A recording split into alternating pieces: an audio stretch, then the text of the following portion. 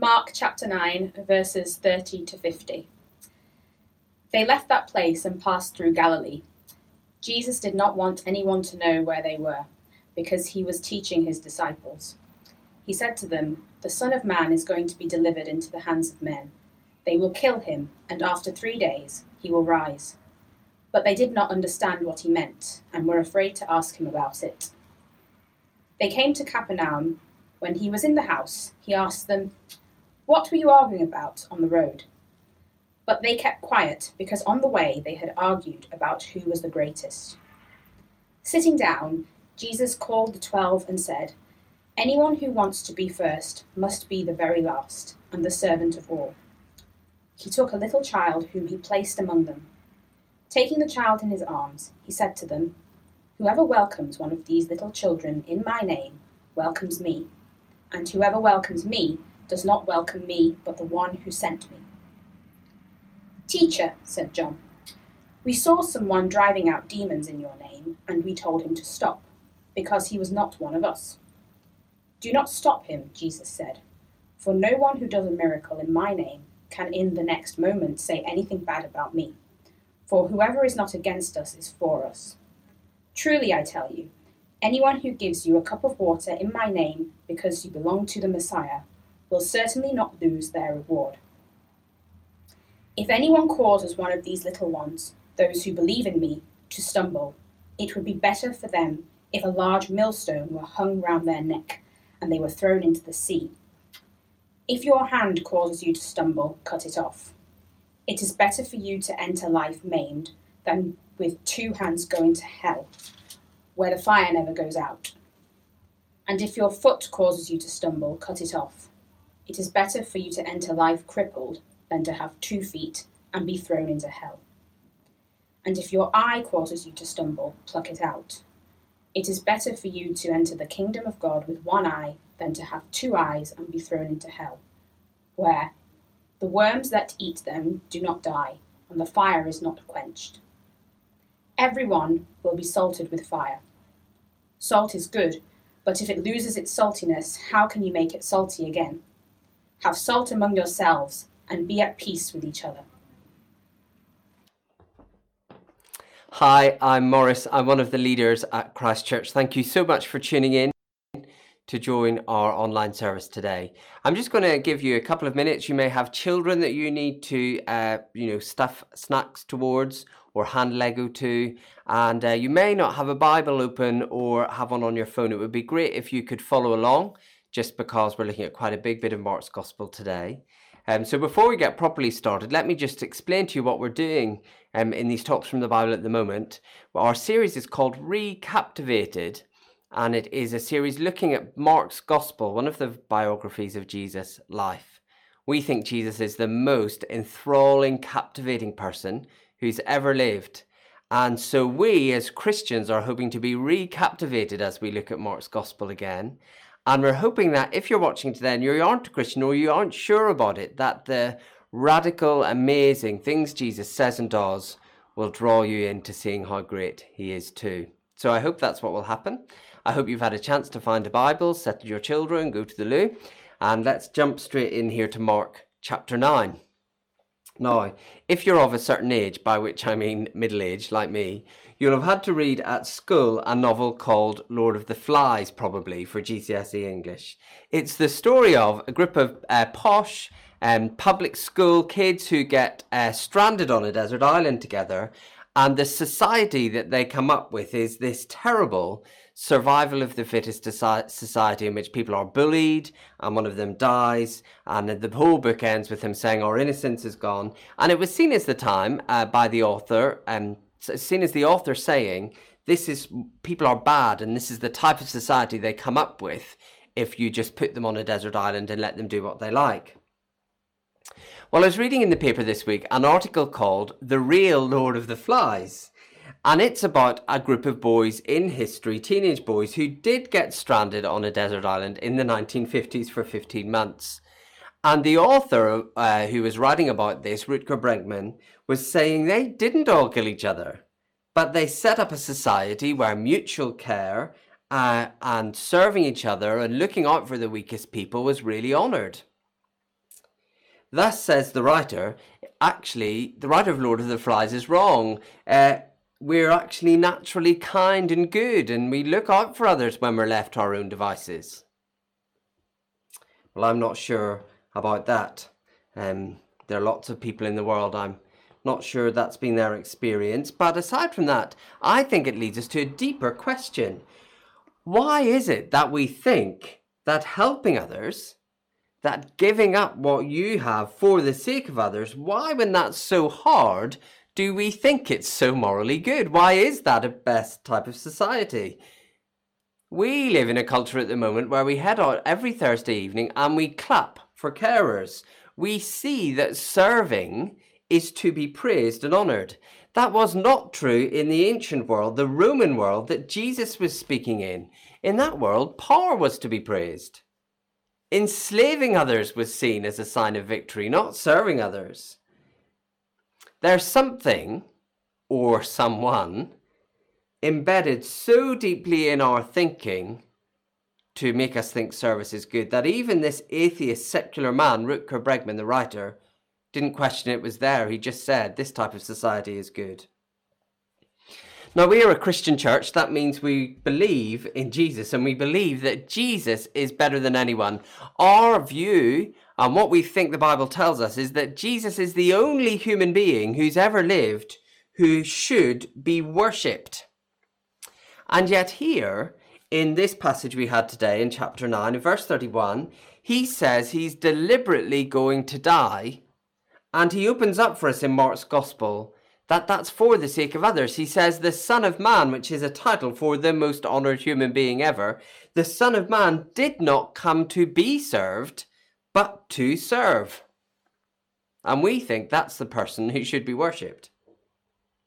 Similarly, if you become a Christian, what you are saying about yourself is this, that all the things about me that I think make me good, that I'm proud of, they can't make me right with God. I have to trust in the great act of service of Jesus dying for me.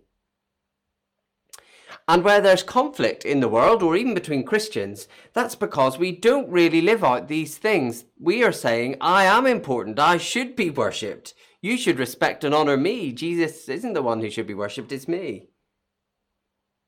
But we know the Bible tells us that the only person who is to be worshipped is Jesus. And he served. And that when you trust him, you admit there's nothing brilliant about you that means others should serve you. And in this section of Jesus' life, his closest followers are very slowly learning that lesson. This part of the book of Mark has shown us God confirming from heaven that Jesus is his son, and then saying, listen to him. And so Jesus takes his disciples into a place where they wouldn't be interrupted, and he starts teaching them. But in this place, not interrupted, having been told to listen, the thing he chooses to talk about is his death. That is a very interesting set of priorities. Jesus is aiming his whole life and ministry towards his death. The defining thing about him is this act of service towards the whole of humanity, as he gives his life to take on himself the wrong things that we've done. But the disciples did not, Mark says, understand, which is a huge understatement. They had not begun to clock the implications of this. We're going to see 3 of their misunderstandings in this passage today. Here's the first. Misunderstanding 1. I am better than everyone. As they're walking along, and Jesus has been teaching them that he, the great Lord of glory, the eternal Son of God, with whom God is pleased, is going to go to his death for the sake of other people, the disciples embark on a discussion about which one of them is the greatest. I mean, you could not make it up, could you? They've had this amazing experience of seeing Jesus' glory revealed, and Peter saying, oh, we should stay here and worship Jesus forever. And then a short time later, when that glorious Son of God explains he's going to die to serve others, they have a discussion about which one of them is the greatest. I mean, please, Get with the program, disciples. And I love the way Mark says, sitting down, Jesus called the 12. I can just imagine that, can't you? Jesus being like, oh, okay, sit down, come round everyone, let's go through this again. And this is what Jesus says. You want to be first? You want to be the greatest?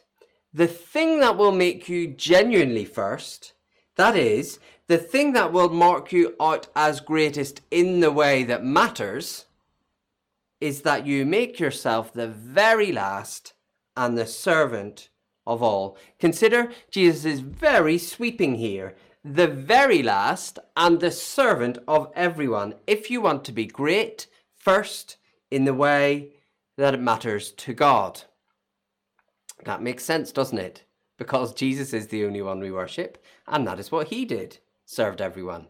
But it's worth noting, Jesus is rewriting morality here. That is not what they thought greatness was. And it's only 2,000 years of the influence of Jesus that we've begun to accept that service should be applauded.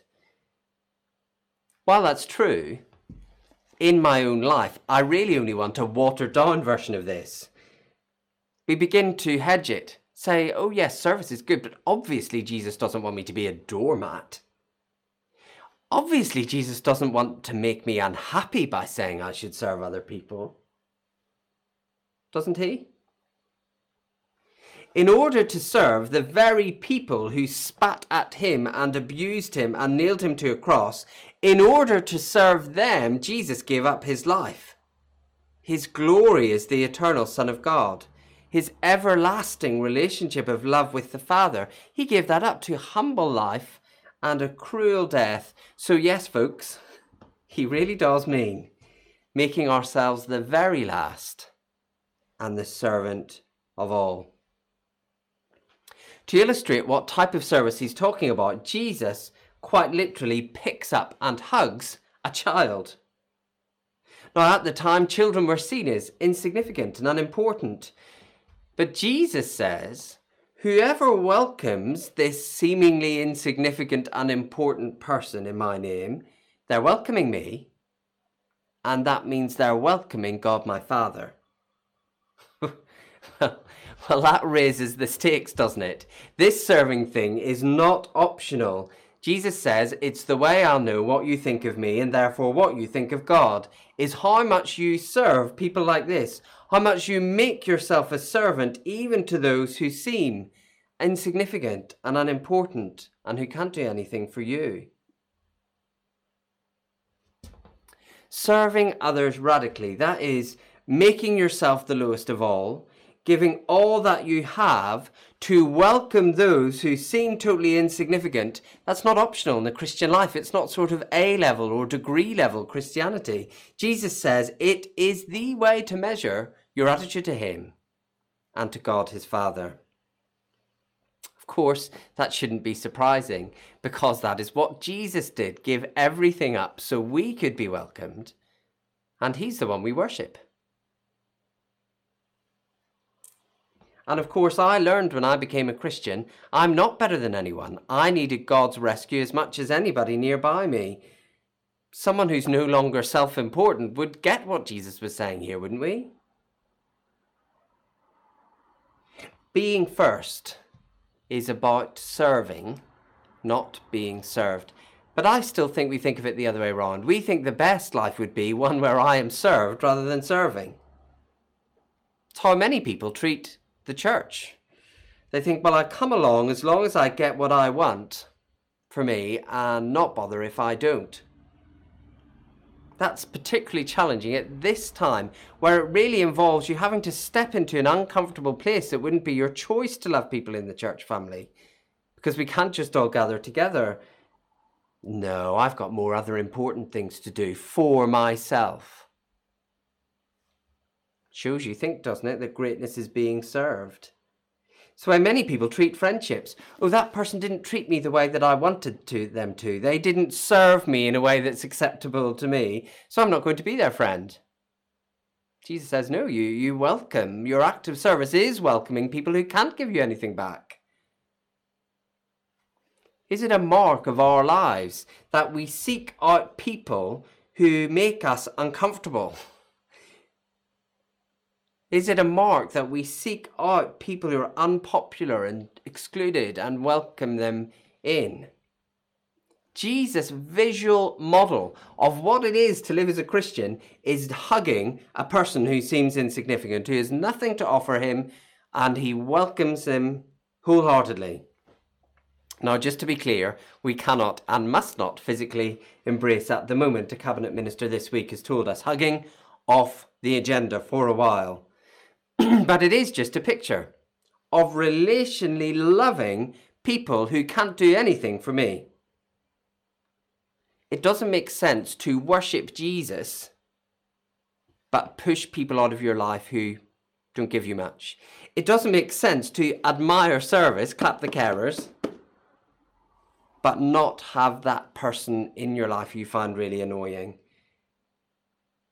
Of course, that makes sense if you're a Christian, because we worship the person who did that. And we learned when we trusted him that we are not all that important.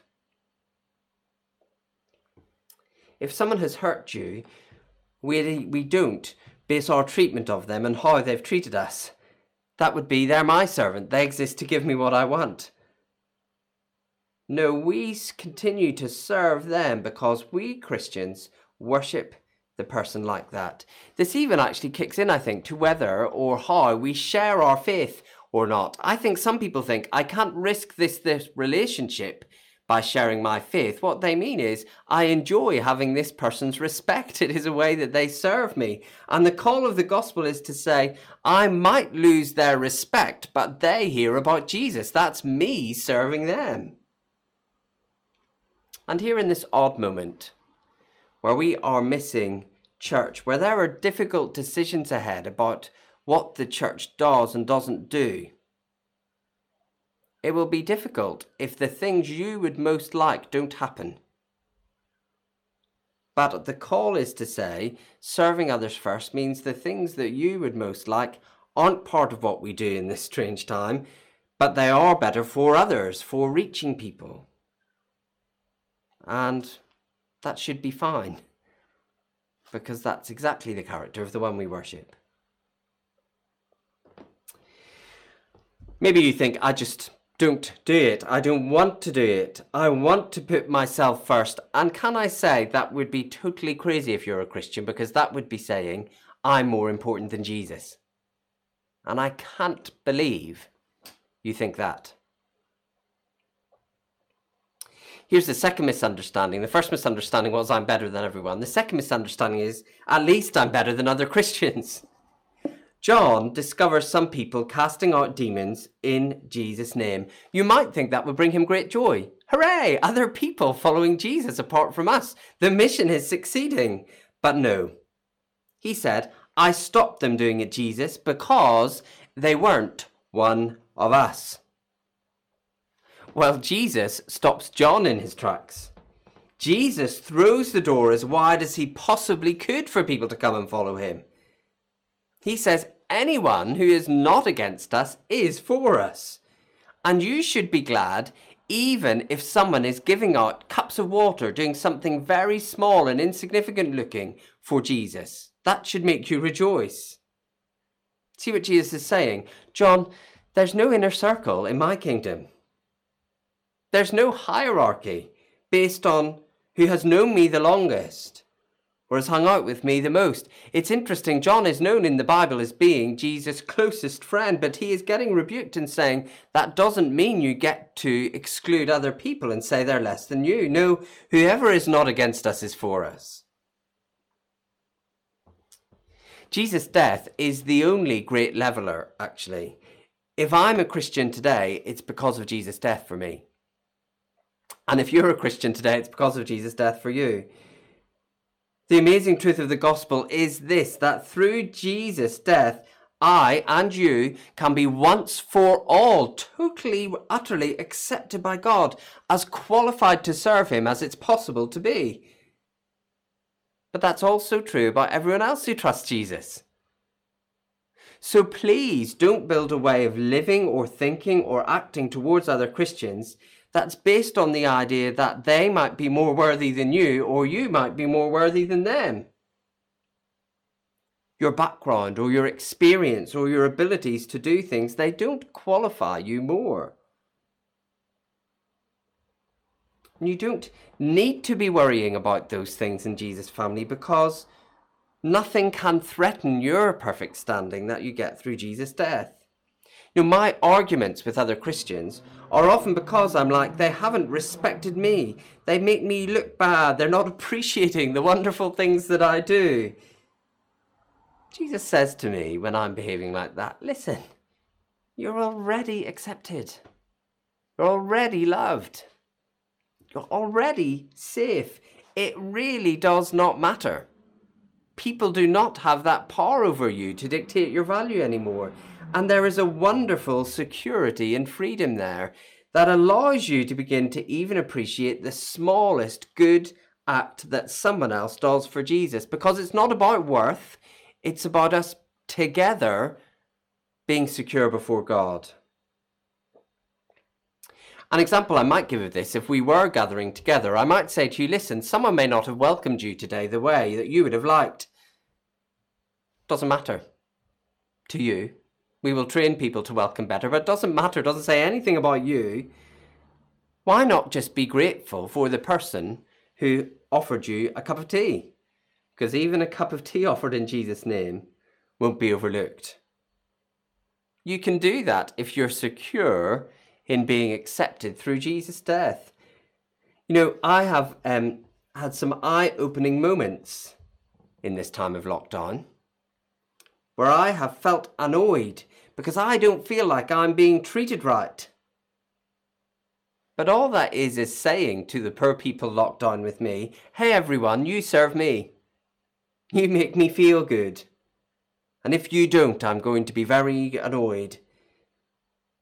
And the eye-opening moment has helped me turn to look at Jesus and his death and say, I can be free from all of that. Free to be loved and free to actually give and serve, not try and use other people as pawns in my self-esteem game.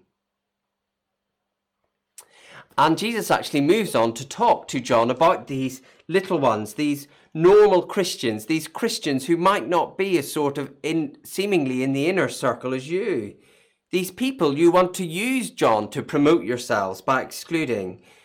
Jesus turns to talk about them and says, listen, John, they might not have had your amazing mountaintop experience, but they are children who belong to me. And so don't you dare do anything that puts them off following me. That's the third misunderstanding. People think it's just about me and God anyway. What does it matter whether I serve others? Because I'm right with God through Jesus. No, Jesus says, if anyone causes any one of these little ones, these normal Christians, to stumble, if anyone gives them the impression that they can't quite cut it to be in Jesus' family, and hence risks them giving up, well, it would be better for that person to put on a concrete wetsuit and jump into the sea. Rejecting this model of service, this serving way of living that we worship Jesus for, that is not just a private spiritual issue. Because if you think of yourself too highly, that will come out in the way that you treat others, and it could ruin their trust in Jesus. In fact, Jesus says, don't even risk it. God takes it seriously. So if there's something in your life that is causing you to look down on other Christians, you're probably damaging other Christians, and so you'd better give it up. Cut it off. He used 3 different examples 3 times to get it across.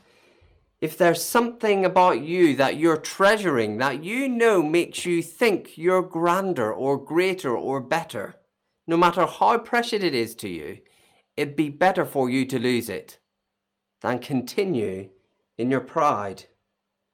And we know that, don't we? Whatever the novel Lord of the Flies is about, it's saying to us, people who put themselves first hurt other people. And Jesus says, not in my family. In this family where all of us are brought together because we admitted we were wrong and we're put right because of Jesus, you cannot behave that way. Christians should not be sort of snooty. Think they're better because of their background or something they've learned or a book that they've read.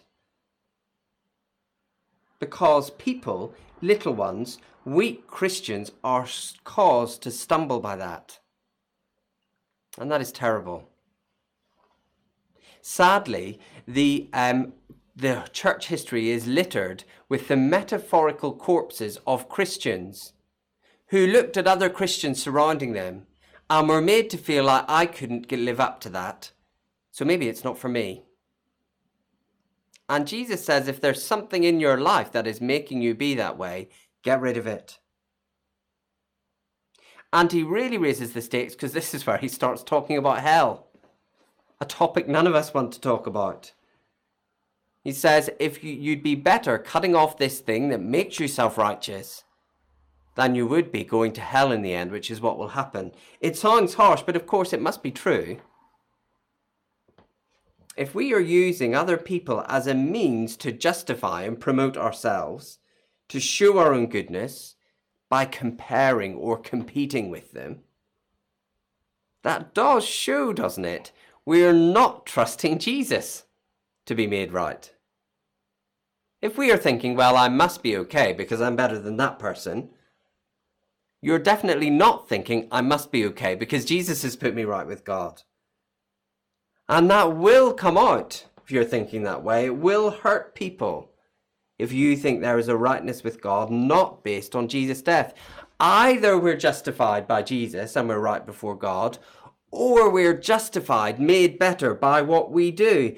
And if it's this second one, there'd be every reason to compare and push other people out and show who's the best. But that second one isn't true.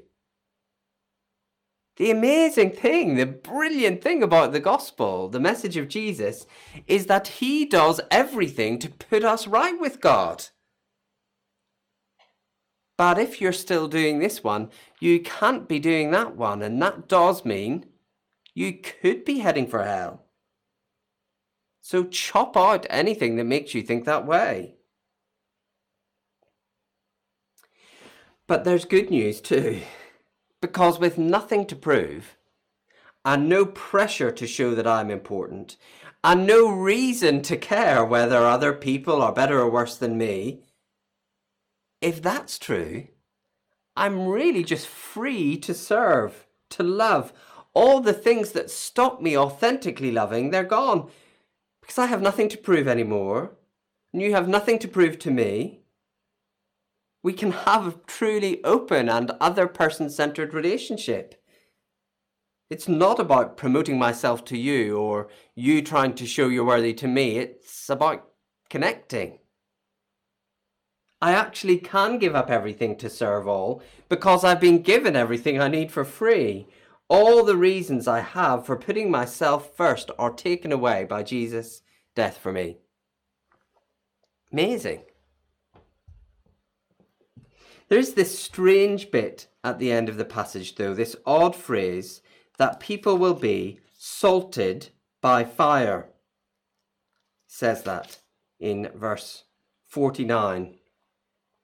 He says, if salt has lost its saltiness, what good is it? I think that's what he's saying here is this. If we lose our Christian distinctiveness, so our Christian distinctiveness is that we worship the one who served and we don't think we're all that. If we lose that, we will not do a very good job of pointing other people to Jesus, will we? You know, if you are someone who's really easily offended or who never serves other people, who always thinks of yourself, of course the people close to you are not going to take it seriously when you talk about Jesus' great act of service. They're probably not much interested in that, I'd guess. So we're no good if we lose our distinctiveness in that way. And we are salted by fire. I think what he's saying there is that our saltiness, our distinctiveness is brought about by going through tough times.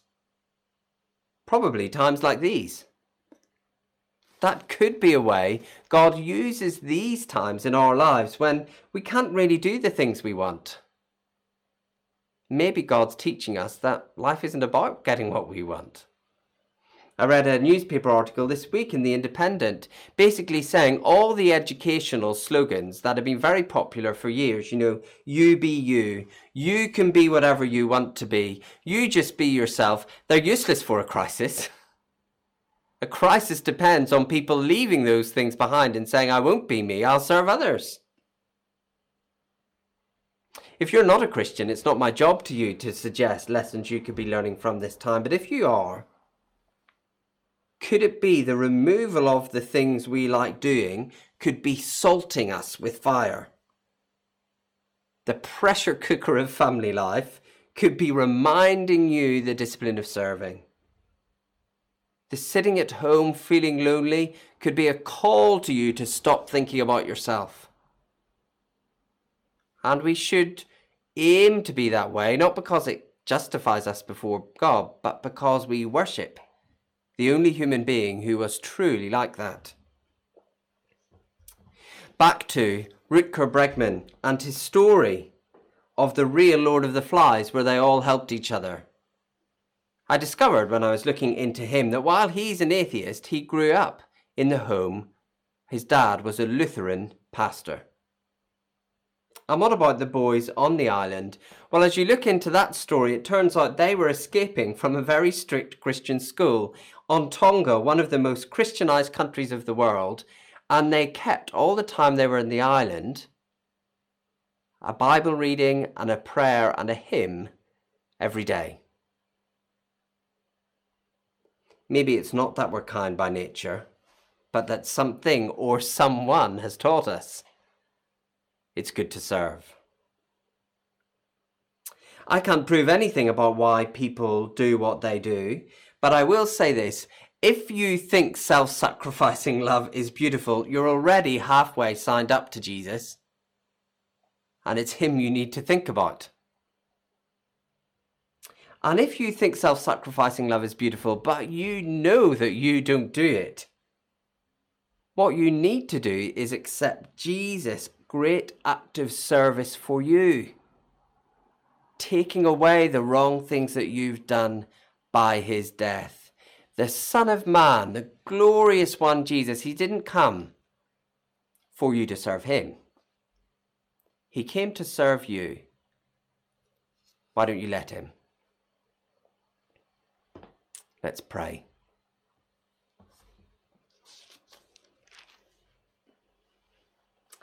Anyone who wants to be first must be the very last and the servant of all. We thank you, Heavenly Father, that Jesus, the one we worship, made himself lower than all of us. The beauty of that is just amazing. We thank you for the way he has embedded that in our culture, and we live in the good of that now. But we most of all thank you that his great act of service was to take away our sin so we could be right with you. And we pray for your help to accept that and for that great act of service to influence every part of our lives. We pray it in Jesus' name. Amen.